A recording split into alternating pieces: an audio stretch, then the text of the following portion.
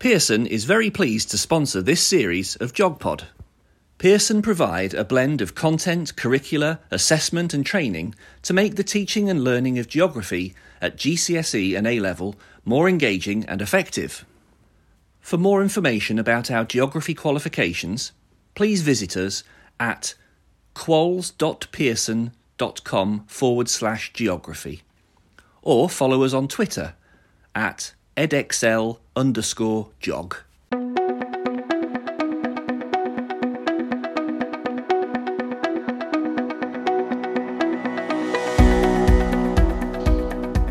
Hello there, welcome to JogPod. Today I'm joined by another wonderful guest, Kit Rackley.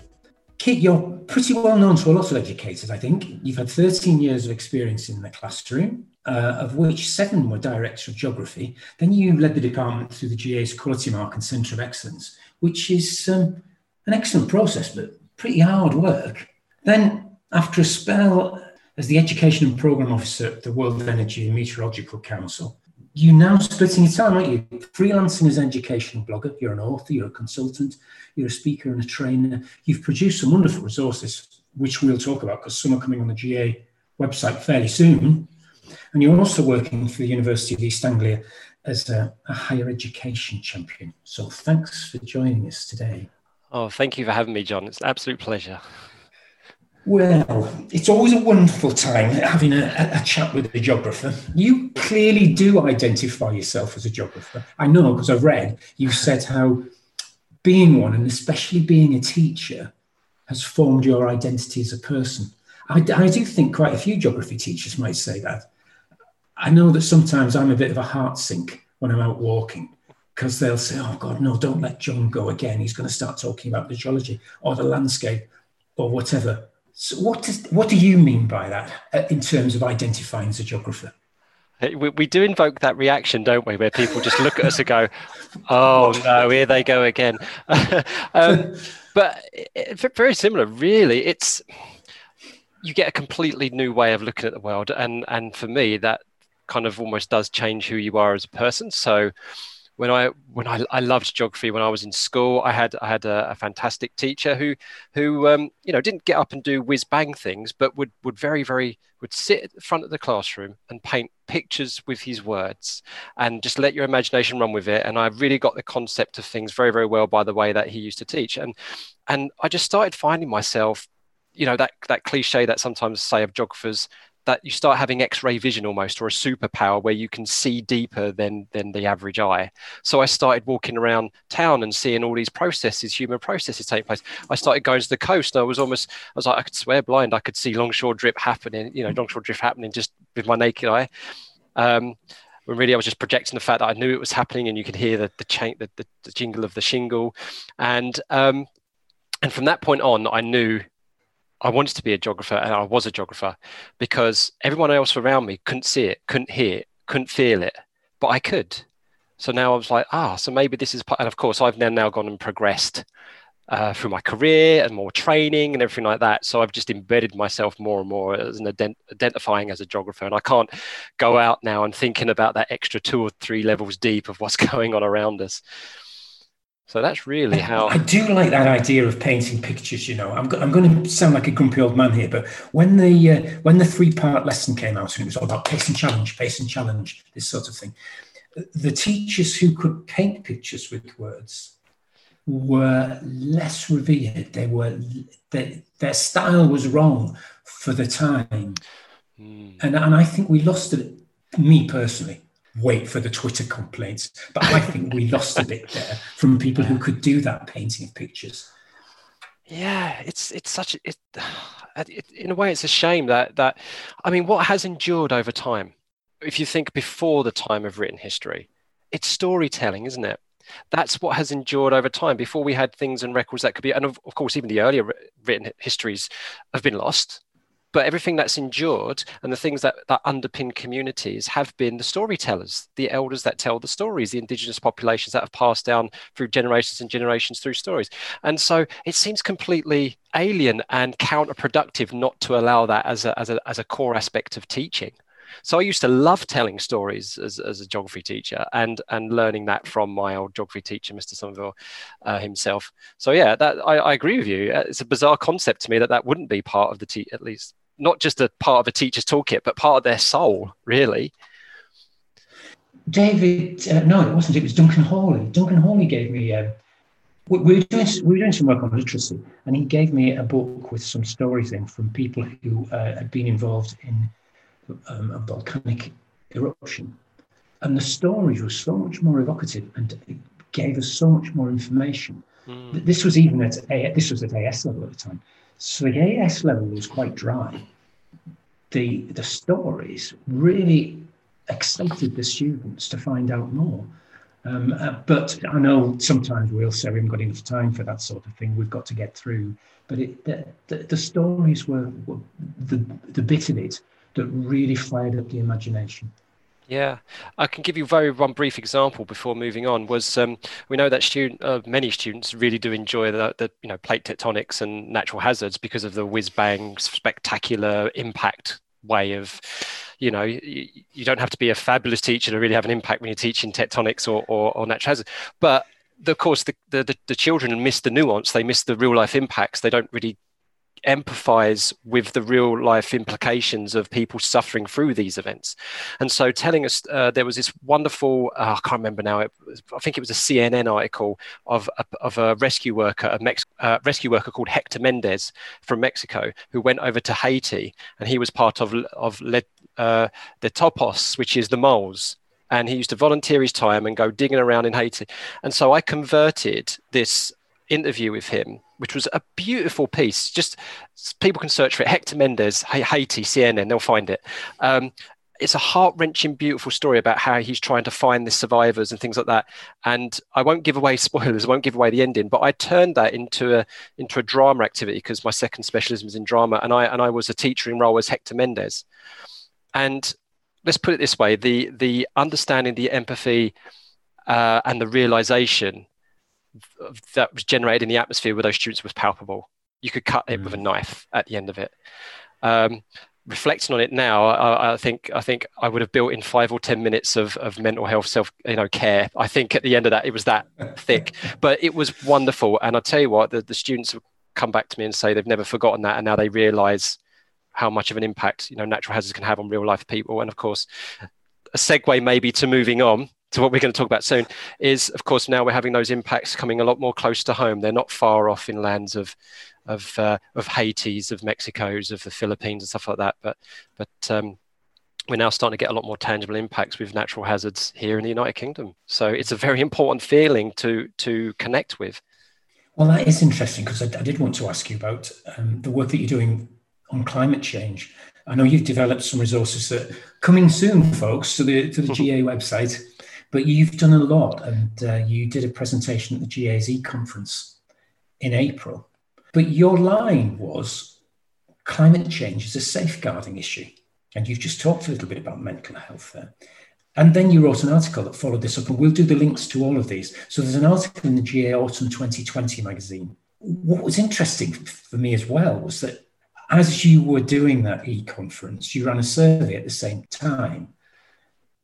So there were 49 people took part, and 3 of them, perhaps they didn't quite get the nuance, disagreed that climate change is a safeguarding issue. The rest did agree with you. But how did you set that up? What was your premise that climate change is a safeguarding issue? Oh, wow. So obviously we all know that safeguarding is a massive part of our job, and I think we go through some really rigorous training. And the realization came to me when learning about protective factors, risk factors that exacerbate students' well-being and things like that. There was a single line in one massive document from the government for about mental health in schools, supporting mental health in schools, about how environmental factors can be a risk. Negative environmental factors could be a risk factor to children's mental health, and that was it. Nothing else. You look through the whole of there was no other reference to the environment. And then you look at the safeguarding document, and it just references that mental health document. And then I start to look at people's work like Clover Hogan, Force of Nature, wonderful young person who's taken her experiences through life and then looking at things like called climate anxiety, eco anxiety, or that kind of thing, ecophobia, because of all of these negative emotions that are coming through. And I just thought to myself, hang on a minute, we're missing something here. Many senior leadership teams, there's an argument justifiably so, don't see this as a priority, or they see it as a bit of tokenism where, for example, there was the Youth Climate Summit a couple of weeks ago, fantastic event, but a lot of teachers who engaged with that felt that their SLTs just used it as a tick box exercise. Well done, you've done that, pat, there's your project for the year, with no kind of reference about what actually the bigger picture is. So I thought a way in to get more senior leadership who don't have that geographical connections, don't have that sense of urgency of getting like SLTs and governors in board, is to use a topic which can stick with them. Safeguarding is their number one priority. Climate change is a safeguarding issue because we are getting more and more evidence that children and people in the United Kingdom are being directly affected by it. It is affecting their physical well-being. It is affecting their mental well-being. Therefore, it is a safeguarding issue because we have to bear those aspects in mind about their children's well-being. So that was my preamble. So when all those dots connected, all these separate, I thought, right, that's it. We really do now need to make this a focus in terms of safeguarding at schools.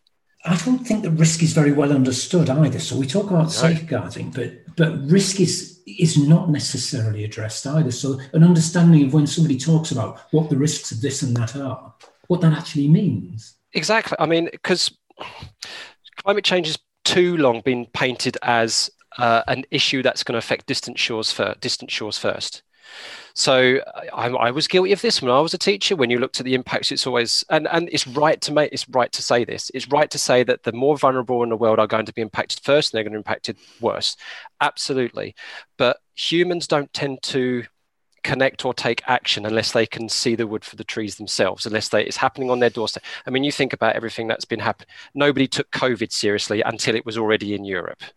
It was a Chinese problem. And this is the same kind of aspect that, and of course, climate change, I wouldn't say it's definitely not come under the radar, as we all know in the last 20 years of exposure, but it's not been given the correct exposure. It's not been directly related that, hey, that child sitting in front of you in your classroom right now is going to be either directly or indirectly impacted by climate change. That's what we've been saying behind the scenes, all the experts, everything.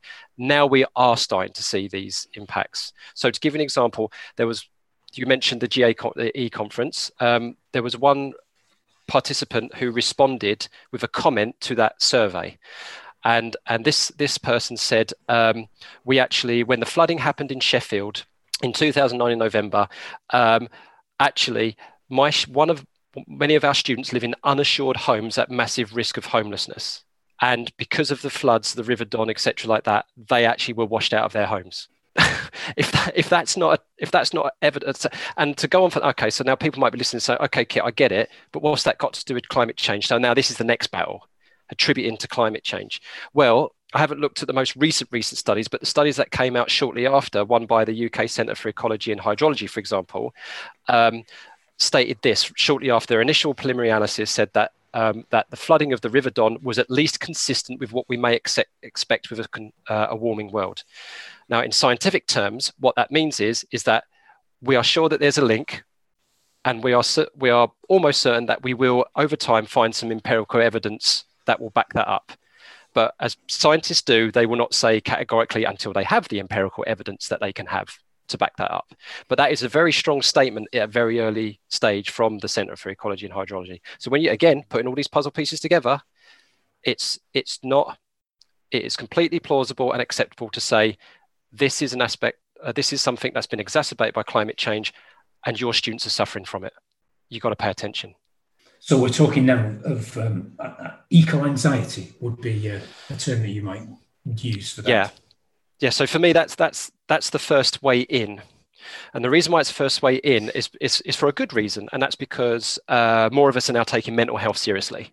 There's been so much progress made over the last decade about mental health, reducing the stigma.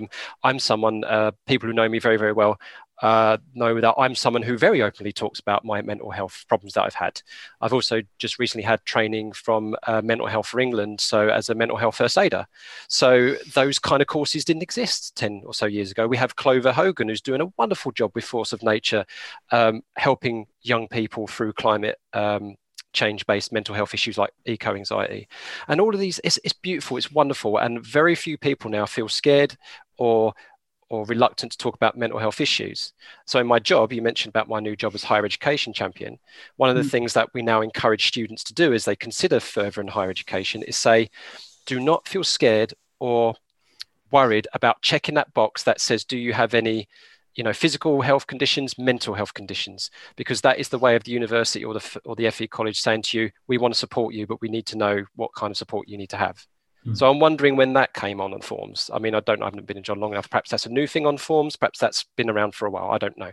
But eco-anxiety is something, to go back to the initial point, eco-anxiety is something where it's a good, easy in to get in with this climate change and safeguarding issue, because that I mentioned there's that whole document about mental health issued by the government, mental health in schools. Again, just Google or Ecosia, the plant tree plant in the website, web search engine. If you search for gov.uk mental health in schools, you'll find this document. So there's a whole massive document about mental health issues in schools, and eco-anxiety and climate change anxiety and all these other environmental ecological-based anxieties are real. There's been studies of them, like Caroline Hickman, for example, the University in Bath, has done massive work with peers and colleagues about this issue. So the evidence is out there. So if schools are taking this seriously and are treating mental health as something that needs to be addressed, then they need to recognize that eco-anxiety exists and it's real. And I've got young people tell me all the time that they're worried about this. The noise is deafening from how many students are worried about climate change and ecological destruction. So for me, starting with eco-anxiety is the best segue in, because it's funny to say it's more tangible, because obviously mental health is in a thing that doesn't manifest itself physically unless things progress worryingly for an individual. But it's something we already recognize. It's something that's prevalent in every school, that you will be guaranteed there'll be a handful of students in your school, perhaps even in every class, who have eco-anxiety. So that's everybody, every school, touching everywhere. Whereas the student who's been flooded out because of flooding in Sheffield, very unfortunate as that is, that's obviously something that's more physical, more tangible, and the school will deal with that and support that because they have a mandate and a duty to support that student who's been made homeless because of flooding. So if we start with the eco-anxiety issue first, that's something that all schools can deal with right now as a safeguarding issue. If you're advising schools, then here's something. Let's go for something practical. What do you think is safeguarding policy that includes climate change and gives regard to this? The work by Caroline Hickman, there was a figure there that said research studies have shown that 45% of children suffer lasting depression after extreme weather and natural disasters. Yeah. It's a huge figure. When we were talking about risk and not understanding risk, that's nearly 50% of students. So what do you think a safeguarding policy should look like? What advice would you give people? Yeah, I wrote in the article that, I've had lots and lots of safeguarding training, but I'm definitely not a safeguarding professional or expert. And I certainly don't have the experience of being policy writers, policy makers. I was one of those people who was very happy in the classroom, head of department, most, like people saying, you're going to go down the SLT route, Kit. And you're like, nope, no barge pole coming out. So with respect to what a policy should look like, or how you would write it, I don't really want to approach it from that way. So what I've done in the article, which could be read, is I've suggested certain questions that departments, that schools, SLTs, governors, school councils can ask themselves to inform what they will do with their safeguarding policy or how they can put that into practice. So to give you a few examples, all of these are linked to the government safeguarding, keeping children safe in education document. So one question, for example, that you could ask for providing a safe environment which children can learn is what messages of positivity or empowerment are being communicated? Because that's a very good thing that you can do to counteract issues of eco-anxiety, is to show the positive things that are doing and can be done. So the Youth Climate Summit, for example, I did a piece of performance poetry where young people sent me examples of the amazing, empowering, positive stuff that they've been doing as case studies. And then I weaved them into this poem called Why Not Now, which can be searched for on YouTube. And that was and after that, the feedback I got from the people who run the Youth Climate Summit was that they got so much feedback from students to say, wow, I feel really good. I feel positive that we can do something. Look at all these amazing things taking place. So a question like that can help. Another thing is, what can school and college staff should and look out for? So the early help aspects of that document. So asking questions like, are there students who have been directly impacted by an event attributed to climate change? So that one in Sheffield is an example. Are there children who are at greater risk to eco-anxiety, and what are their risk factors? Notice that the wording there is deliberately phrasing from the safeguarding document about risk factors. But I think that in terms of, I think the biggest win, if we're going to get climate change a safeguarding issue, is treating it as what's called contextual safeguarding. So contextual safeguarding is being aware of wider environmental factors which are a threat to children's safety or their well-being. Because we can't, that child who lost their home because of flooding, of course the school can't do anything about where that child lives. Of course they can't, but they can help to enhance protective factors and take away risk factors. So that's what we call contextual safeguarding. So things like this: is the school catchment situated in an area that is at risk or increasingly at risk at events attributed to climate change? And there's data and things that can be used to do that. We've already got the Environment Agency's flood maps, for example. And there's so much more coming online, which allows you to identify risks in your area. Keep an eye out for those. To what extent are children aware themselves of risks? And what can they do about mitigating these risks? What pedagogies are used and topics taught that allow children and families to mitigate risks themselves? This is why I think that climate change and safeguarding issue is a no-brainer and is a win-win, because it's not saying you've got to start mandating for this and you've got to look after your kids better because of climate change. That's not the approach I want to take. If you think about all those questions, they're reflection on your practice, on your pedagogies, on how you implement what you do in the classroom. These are just things we do anyway. They're just questions to help you move down that route. So yeah, that would be if I was advising schools, I would probably facilitate the discussions on those questions and maybe coming up with what kind of more questions could you ask, and then help them to kind of draw links into the government safeguarding document. So that's probably the way I would. Yeah, it's a really effective way of doing it. So if you give somebody a policy, then they go home and they file it, and it never gets looked at again. That's right. But asking those questions makes them reflect and it's not an aggressive, it's not a difficult response in the sense that it's challenging you to think, but it's taking you somewhere where you can discuss the solutions. I've not expressed that very well, but it's not in your face. It gives you something to think about. As you said, it's a reflective piece. So you put together your own safeguarding document, which everyone's had a hand in. It becomes owned by everyone. Absolutely. And actually, I just a couple of days ago, an ex-trainee teacher of mine, Nathan Moses, published an interview that I did with him back in the summer, where we talked about, the question I was asked by one of his students was, is climate change a political issue? And I was like, crikey, that's a loaded question to start with. But I answered that question by saying, yes, unfortunately it is, but not by the scientist's choice. And I think you've really made a good point there, John, because the reason you don't want to go aggressive and all in, like I'm a massive supporter and of like Greta Thunberg, who's an enabler, who's a powerful voice, but she gets a lot of criticism, I think unfairly, but she gets a lot of criticism for the way that she generates her message. I mean, her detractors, her criticizers always play on that "how dare you" speech as a way to beat around the head, for example. It's like they go back and they mimic her, "oh, how dare you tell me how to run my life" kind of reaction. And the reason why I bring that point up is because if I was to go into schools and say, you've got to do this is what you've got to put in, I'm going to have that "how dare you" Greta Thunberg kind of attitude being projected onto them. But if I ask them to be reflective and be questioning, it gives them the control and the empowerment to do what they can do, bearing in mind that they know the school best. And and it almost takes that politicalization of the issue out, which is a huge undertaking, because any science which gives a mandate for changing of attitudes, behavior, or lifestyles will be politicized. 100%. Same with COVID. There's so much polarization about what we should be doing next because of the popularization, the populist messages and the politicalization of it all. Same with climate change. It shouldn't be a political issue. But as soon as your scientist says, look, we've got to cut down on meat, we need to eat less meat, we need to drive less, which is all scientifically backed to some effective ways of, or you need to divest from this and divest from this. The big companies, totally 100% got to be done. But that CEO is going to say, I'll put my money where I want, thanks. The person will say, I'm not going to give up eating meat. I'm going to keep going to McDonald's.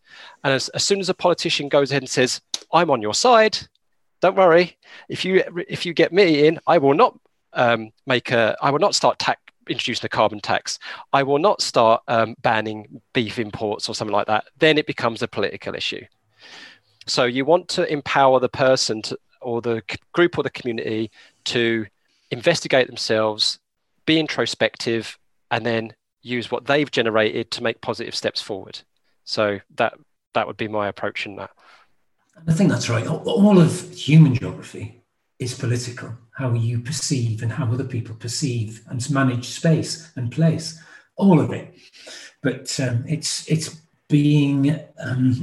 allowing people to make up their own minds with the facts that are presented to them. You can have your own opinion, but you can't have your own facts. I think somebody. Perfect.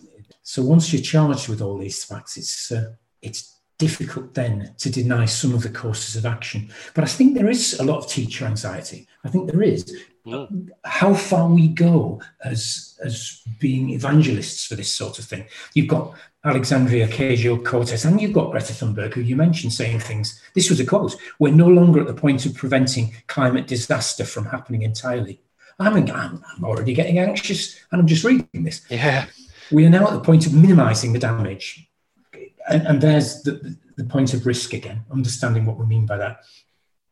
As these floods and storms are here, I think more and more people are going to be willing to stand up for themselves.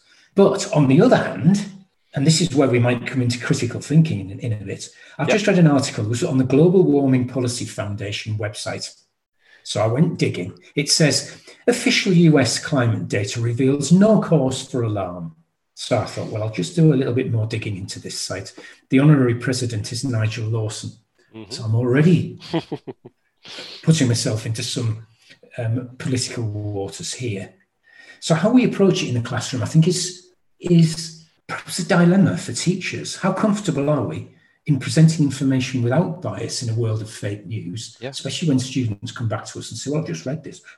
We've just seen this stuff, haven't we, about the number of people who think there's a blooming chip in the in the vaccine. But that's a different story altogether. How do you see this? What's geography's contribution to making citizens? Where do you start with this? I mean, I was an absolute privileged to be part of the Critical Thinking for Achievement course that Becky Kitchen ran, for GA. So I was one of the trainers in that, and that is something which I would like to direct plenty of people to. So if they've not heard of that, just search for Critical Thinking for Achievement on the GA website. You get loads of tips about how you can go to critical thinking. But yeah, it's tough. It's really, really tough. And of course, I think something which doesn't get said very much, which teachers could be particularly anxious about, of course, is upsetting either the status quo or upsetting maybe parents who have a very, very hard line attitude on these kind of things. There's always that fear of one coming in or ringing into school saying, you've been teaching my child this, that, and the other. And then you go even more people who go the extra step further and say, you're brainwashing them or something like that. But for me, I always took this approach of teaching is you just got to stay the course and you've got to, as you say, you're entitled to your own opinions, but you're not entitled to your facts.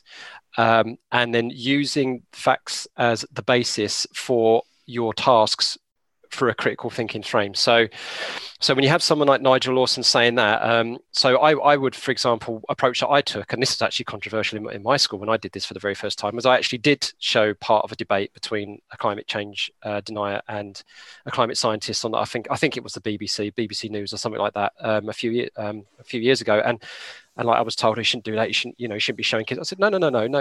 You should be doing this, and then challenging the students in ways that they can pick apart both sides of the argument. Can they, and guide them with the kind of tools and the resources they may need to do this. Don't have as much time for me to give examples of that, but find those tools, use those tools, and set them a challenge to say, right, you've been given with two arguments. Can we pick apart them? And in that instance, as no one would be surprised, listen to this, the kids found it far easier to pick apart the climate change skeptic, climate change deniers argument than they were able to pick apart the scientists. But they did have a bit of a benefit there, is that this was like towards the end of the unit that we would talk. So they had some knowledge and understanding that could inform, that they can inform their points of views there. So we got that, and then of course I gave them. We had a really good debate. I do remember this quite clearly, with some very strong arguments with regards to should the BBC have even given the floor to someone like this person who's a climate change. Bearing in mind that it's quite clear, and this in itself has been peer reviewed, that north of 97% of scientists who have expertise in this field, agree with the reasons for current climate change, that it's anthropogenic and the forcings, that everything that can. So you had you've not long broadcasted that excellent podcast with Mike Maslin, who talks about climate forcing and things like that. So I'd urge people to go listen to that about what climate forcings is. So they've looked at all of that with rigor and with data. And so I said, should the BBC therefore actually be having an audience-based approach where 97 of the audience are proponents of anthropogenic climate change and 3 are dissenters? Wouldn't that be more balance? That's balance. Not 1 and 1, 50-50, because that does not exist. And the analogy I use for the kids is, imagine you're about to get on an aircraft and a flood of engineers come up to your captain and you overhear the conversation. 97 of those engineers turn around and say, those wings are going to fall off within the first 30 minutes of the flight. Don't get on the plane. We need to fix it. And 3 say, no, it's fine. No, get on. No, we're engineers too. We've got data to prove it. Would you get on that plane? That's the way I frame it. But regards to the facts that you would find, so now the issue is, okay, but what facts? Because the incumbent, the current incumbent of the fortunately outgoing incumbent of the United States, helped to coin this term alternative facts. Yes. Which is terrible, because it's almost, for me, that's almost like gaslighting about what is real and what is not real, and that's dangerous. But to claw back from that, I say, is that okay? So where do you find those facts? And this is where us as teachers need to be confident and assured that when we give fact information, we are using authoritative sources and we stick by them. That's the key thing. So if a parent does come at you, say, you're brainwashing my child, then you can say, well, actually, the facts that I've been teaching them have been verified by, and here's a list of US American scientific societies. The facts I've been given have been verified by NASA, by the American Association for Advancement of Science, by the American Chemical Society, by the American Geophysical Union, by the American Meteorological Society, by the Geological Society of America, and by the National Academy of Sciences, by the National Geographic, by NOAA, by IPCC. And as soon as you start, now either they're all in a conspiracy, a global conspiracy, or they know what they're talking about. And then when you run the list to say, well, dissenters, you've got, I don't know, I'm just trying to think of things, like the Americans for Prosperity, you've got the Beacon Hill Institute of Suffolk University, because they've got university in their name, they're listened to quite a fair bit, the Cato Institute, and then the Heartland Institute, which is actually a social pressure group, nothing to do with climate science. And then when you look at, and then there have been studies that have been made, like who's on the board of those things and where their funding has come from. And the vast majority of those I've just mentioned actually have their funding from ExxonMobil, for example. So then and then it's just being steadfast in sticking by that, not backing down and saying, yeah, I should give the other side. It's like, no, the vast majority, in scientific terms, it is beyond doubt, this is what's happening. And we are an establishment of producing the facts, and then students can develop their own opinions based on the facts. So, but it is tricky, and it is anxiety producing, without a shadow of a doubt. And I don't want to invalidate anybody's feeling on that whatsoever, because it's real. When you did the critical thinking course, did you find that teachers were uncomfortable about feeling as though they were pushing one side of the argument? Yeah. Sometimes I did, even though we're all sitting there agreeing that 97, well, it's more than that, isn't it now? It's more than 97% of scientists. But, I don't know whether I should be making the students' minds up is how they saw it. It's a tricky one. What you've been saying, I think, is fascinating. And giving them that plane analogy, I think it's a really good way of showing that, because they still don't get that risk idea necessarily. And teachers feel uncomfortable about thinking somebody somewhere thinks I'm pushing an agenda. Yeah, and again, as I've already alluded to, and a lot of people who know me know that I'm very, very open with me as a person and how I feel. And like, I get this every single day as a member of the trans community, where if you think a couple of years ago, there was that furore in the schools in Birmingham because they were doing their lessons about gender identities, and that there are lots of different range of people. And then, I just thought to myself, I felt crushed by that as a member of the LGBT community, because these parents are basically arguing against my existence. But I felt it doubly so as a teacher, because all those teachers would want to do is just teach that there are a variety of people in the world. Mm-hmm. And you get people who feel, people who are cisgendered because they feel they are who they were assigned at birth. You get people who are transgender. You get people who are in between, the non-binary. You get, and as a geographer, what beauty there is around the world of multiple genders, like two-spirit people, in the indigenous areas of North America, for example, or all of those that gender diversity in the Pacific nations, for example. What a beautiful thing, and they all have their culture and so. Why should teaching about those particular issues, whether it's gender identity or whether it's climate change, because they are fact and they are truth, it's such a shame that they drive anxiety. Because again, linking back to the politicalization and the fear of what someone may say. So it does need SLT to support teachers. So an anxious teacher shouldn't need to do this, of course, but an anxious teacher should be able to go to an SLT and not ever get permission to teach about climate change, ever. They should go to say, look, I'm just doing my job. I'm a geographer. I'm teaching the science, and I'm getting a bit of aggro from this parent. I need your support, please. And it needs the school to turn around and say, look, our geography teacher is a specialist. They've got training in this kind of thing. They know to sort the wheat from the chaff, things like that. We back them 100%. And we appreciate that you have your views and opinions, but unfortunately, well, don't have to use the word unfortunately, but from what we see, the evidence and the factual information does not support your opinion, and therefore we are fully behind that. So it needs that respect as well. It needs support from the top. So just thought I'd add that little bit of personal perspective there. Now, these are complicated issues, and so they make for more complicated lesson preparation. You've got to be on top of the resources. You've got to have a good sense of being able to give a balance. And I've been trawling through some of the resources that you've been producing. You've produced some marvelous ones, which I'd like to. We will link to those. But one that you're doing at the moment is a Geography at Home pack, isn't it? Yeah. I'm not sure quite when that one will be out, but coming soon. So that's for, well, you talk us through it. What's happening? Yeah. It's been an absolute, thanks to the GA for allowing me to produce this. So I could have taken many, many approaches to this learning at home, this Geography at Home climate change pack. So it's split into two parts. One is about causes and effects from climate change. The other one is about mitigation and adaptation and responses and how to move forward. So, and it's based on the UK GCSE syllabuses. It can be used at A level. It's mostly focused around AQA, but again, almost all the GCSE syllabuses in the UK will cover things almost in a similar fashion. And I thought, okay, so. And I had so many different ways I could approach it. I was like, should I take a really rigorous critical thinking approach to that? I thought I could do.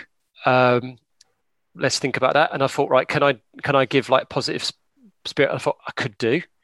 and I want to shout out to other teachers who have made resources to that effect. So like Paul Turner's done a very, very good climate change resource, for example, for Key Stage 3, I believe, which has a lot of positive messages in it. So I didn't want to reinvent the wheel there. So I thought, okay, no, listen, I don't want to fall foul of being that person who has a degree in environmental science with specialization in meteorology and climatology.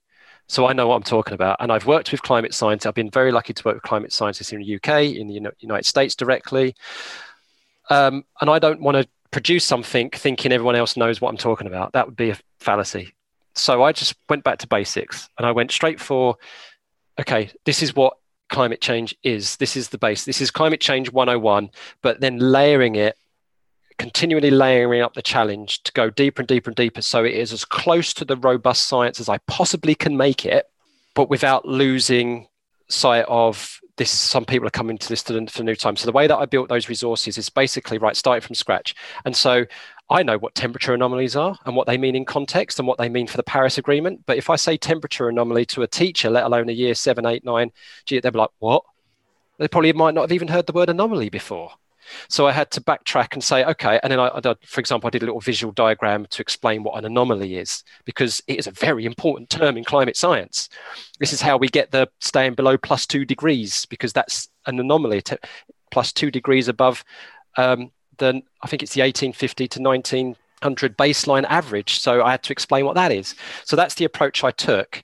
But I did weave in some aspects of critical thinking here and there. And I did weave in, like the very last lesson, for example, on the mitigation and adaptation, was a positive one. And it's all about actions that you can take as an individual. So it's a really lovely, fun little checklist for students to do that say, I already do this. And hopefully it's all about normalizing being an imperfect person with dealing with climate change. Because if we're all imperfect dealing with this, we'll get it done. If some of us are perfect, we'll stress ourselves out, cause more anxiety, and nothing will get done. But if we can all be imperfect, great. And then at the end of it, the back end of that page is all about their self-care and mental health and eco-anxiety. So I use Clover Hogan stuff to say, okay, let's go through some mindfulness activities, how you can feel more positive about addressing climate. So I did weave in those aspects into just the science and the robustness. And I used GIS, I've used decision-making exercises. I did do a practice exam question in there. So I did all that. It's standard for the course, but I'm really excited for that to come out, and I know that there's reassurances made that the GA are working very busily to get that out as soon as possible. So I appreciate that, and I thank them for that. Well, I thought it was wonderful. I don't teach anymore, and I was thinking, oh crikey, this would have been just gold dust for me. It's absolutely fantastic. I love it. So I think you've done really well with that. I really like it. I think it's like 16 lessons long or something like that. It's a proper scheme of work. Yeah. And you could dip in if you wanted to. It's modular. If you've got 8 lessons, well, yeah, you use the bit that you can do.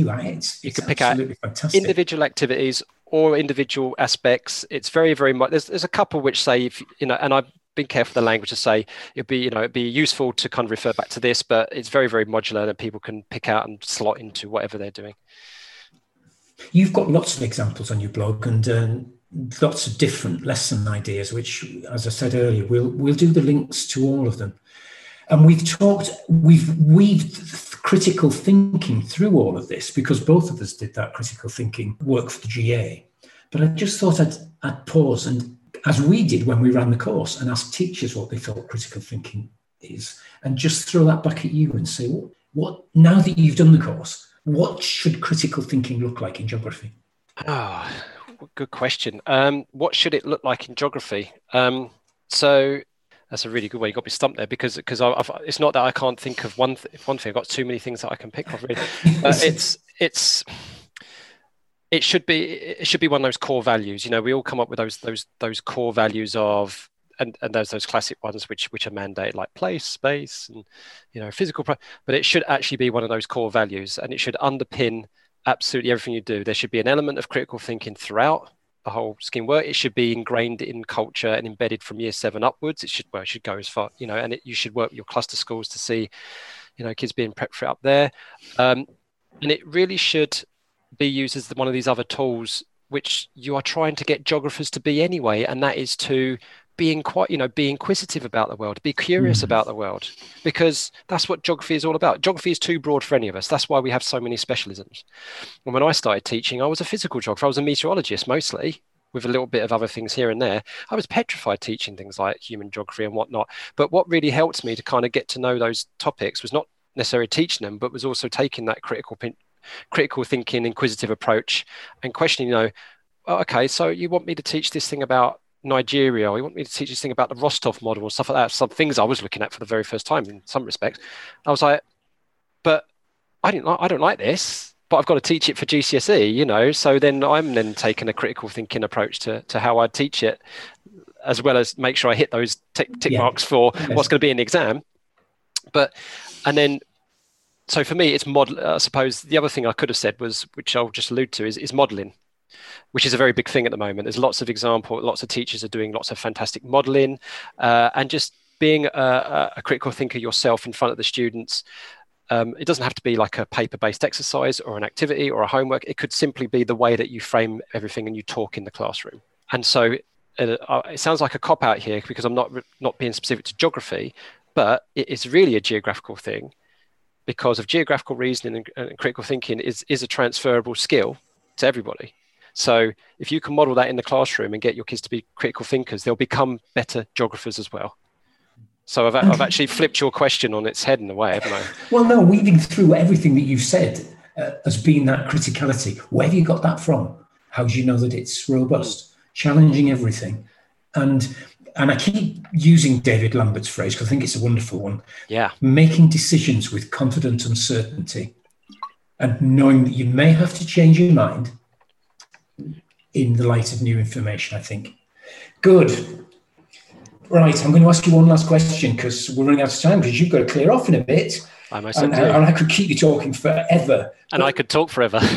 I just want to look to the future, because it is sometimes gloomy talking about climate change. One of my mates who I used to teach with was in touch not that long ago, saying he still felt anxiety about it because he didn't want to upset the children, but his feeling himself was not quite that we're doomed, but not far off. Right, okay. What's your key advice to teachers? They're preparing to teach controversial issues like climate change. And how do they stop themselves feeling, I'm going to really upset the children here? It's tough. Look, first thing I'd say towards those teachers and stuff like that is, like, please do allow yourself to accept that that's a feeling that you're going to feel. It is overwhelming, And so first of all, is come to peace with the fact that that's the fact and that's truth. So really the question really should be is not so much how you're not going to feel it yourself, because you are going to feel it and you should feel it. And the question is how you're going to manage that, and how you going to try and not project too much of your anxiety onto the children who are going to be feeling it anyway. So you don't want to be doubling up their anxiety, right? What I would say to those kind of things is have a bit of fun with the lessons that you teach about climate. So one example was I was teaching year 8s about climate change, and I just, it was one off. I didn't plan it. It was one off. I thought, I just finished coming out of a drama lesson, and I said, you know what? Let's try something different here. And I taught the lesson. And I think I overdid it. And I basically said, I've got a confession to make all of you. We've been doing this unit about climate change. And you've been hearing on the news recently about how it's a global scam and it's a conspiracy. I can't keep it to myself anymore. It's true. I'm part of this global conspiracy. I have to confess. And I went, my drama training kicked in, and I think I overdid it. And I spent the whole lesson almost like a confession, and then telling, what's really going on. And as the lesson went on, you could see some kids are clicking about what's going on. Like, hang on a minute, I think Mix Rackley's playing us here. And then I said, I'll tell you what, let's throw climate change out the window. Let's do other reasons why we might cut down on carbon dioxide emissions. And I don't want any mention of climate change because I've told you it's fake. Right.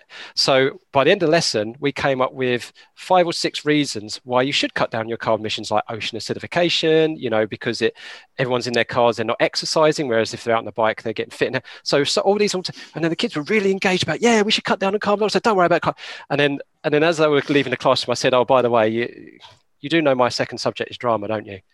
And they're like, and then there's a lot of them said, yeah, we figured it out, don't worry. And then some other kids went, oh my God, you're so mean.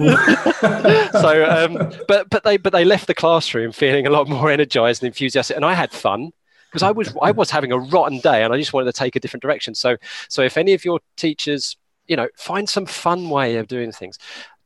When you teach about the solutions, be positive, find examples of what's happening. Like Project drawdown.org is a really good website because it tells you about all these climate change solutions in a really positive, vibrant way, in a way that you can build case studies out of. And that's a brilliant one.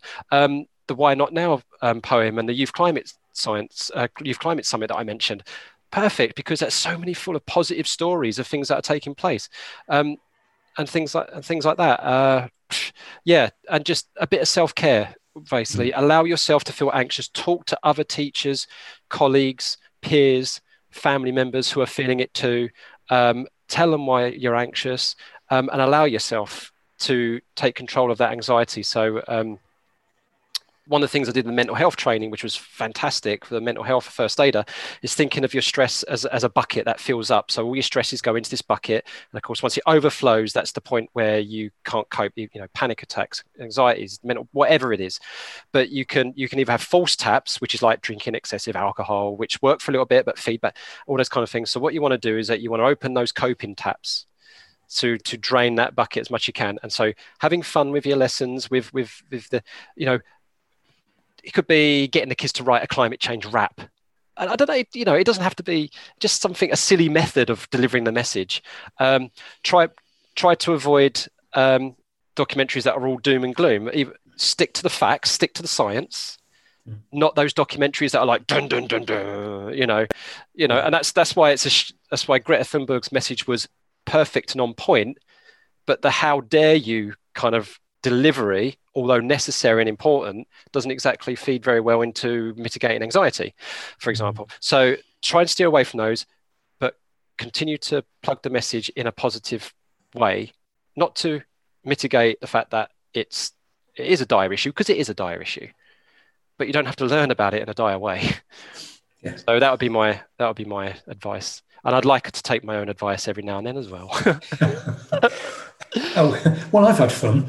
I've had fun listening, and I'll get into trouble if I carry on for much longer because, as I say, you've got to go. That's been absolutely wonderful.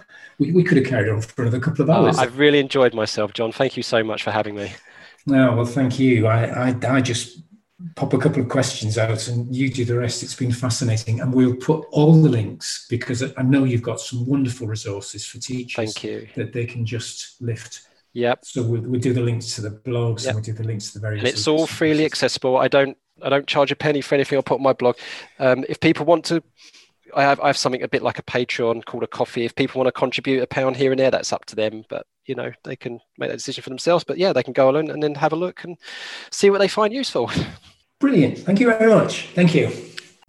Thanks for listening to today's JogPod. During these challenging times, don't forget the wealth of resources available on the GA website, geography.org.uk, including our teaching resources which are currently free to access for all. You might also want to look at our Geography from Home section, which aims to support teachers, parents and guardians whilst children and young people are learning from home. There's also a growing selection of web enquiries, online events and quizzes, all available for free on our new sister site, geographyeducationonline.org.